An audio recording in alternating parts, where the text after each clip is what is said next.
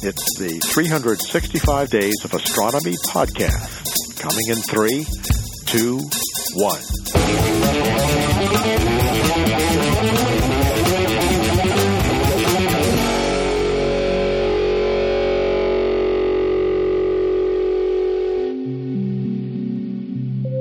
Vitamin B3 is also known as niacin.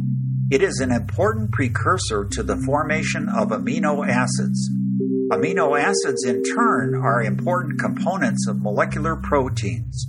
These complex molecules allow living cells to perform the vast spectrum of functions which make life as we know it possible. Conditions on Earth long ago would have allowed vitamin B3 to form as a result of naturally occurring chemical processes. However, it appears likely that this important building block for life was also deposited by celestial objects which impacted our planet. A number of years ago, Dr. Sandra Pizzariello at Arizona State University led a team which discovered vitamin B3 in the Tagish Lake meteorite. Recently, Karen Smith, a graduate student at Penn State University, headed up a team which discovered vitamin B3 in 8 different meteorite samples. These researchers state that it is unlikely that the niacin in the meteorite samples comes from terrestrial contamination, since they found it in combination with other chemicals not present in living structures. Further, the concentration of vitamin B3 in meteorites is related to conditions on the parent asteroid. This situation is unlikely to be mimicked by earthly contamination. Research indicates that vitamin B3 can form on ice crystals in deep space. From there, asteroids and comets can bring it to Earth. How rocks from space play into life as we know it remains a mystery for us to ponder. For Travelers in the Night, this is Dr. Al Grauer. Go to travelersinthenight.org for more information. A unique opportunity occurred in January of 2000 when a large meteoroid exploded and rained down pieces onto the frozen surface of Tagish Lake in British Columbia. Dr. Christopher Hurd of the University of Alberta said that the first Tagish Lake samples were quickly collected from the frozen surface. They are the best preserved meteorite in the world. Dr. Michael Callahan of NASA's Goddard Space Flight Center commented that they are the closest thing in purity to those collected in a space sample and return mission. The team which analyzed these meteorites published a paper on their work in the journal Science. They found that the meteorite pieces from the same fall contain varying amounts of different kinds of amino acids. These organic compounds are the building blocks of life on Earth. The fact that the isotope of carbon found in the meteorite amino acids is rare on Earth, but common in space, provides evidence of its extraterrestrial origin. The diversity of amino acids appears to have been caused by varying amounts of water in the parent asteroid.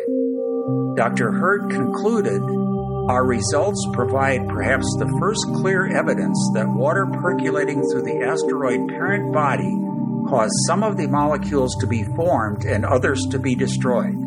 The Tagish Lake meteor provides a unique window into what was happening to organic molecules on asteroids 4.5 billion years ago. We have no conclusive evidence that life on Earth originated or was stimulated from space. However, one does have to wonder about what might be out there given the diverse chemistry that we know exists in the universe." For Travelers in the Night, this is Dr. Al Grauer. Go to travelersinthenight.org for more information. Across 10 years and more than 12 million downloads, we've brought you day after day of content. Thank you for making this possible. Now we've added a new way to donate to 365 Days of Astronomy to support editing, hosting, and production costs. Just visit www.patreon.com/365 Days of Astronomy and donate as much as you can. Share the podcast with your friends and send the Patreon link to them too. Every bit helps. As we head toward our 10th anniversary on January 1st, 2019, we have to ask, what in the cosmos do you want to hear about? Let us know by emailing us at info@365daysofastronomy.org. Thank you. You are listening to the IYA 365 Days of Astronomy podcast.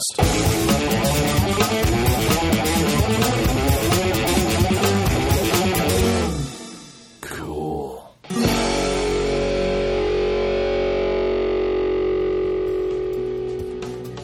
The 365 Days of Astronomy podcast is produced by the Planetary Science Institute. Audio post-production by Richard Drum. Bandwidth donated by Libsyn.com and Wizard Media. You may reproduce and distribute this audio for non-commercial purposes. Please consider supporting the podcast with a few dollars or euros. Visit us on the web at 365daysofastronomy.org or email us at info@365daysofastronomy.org. This year we will celebrate the Year of Everyday Astronomers as we embrace amateur astronomer contributions and the importance of citizen science. Join us and share your story. Until tomorrow, goodbye.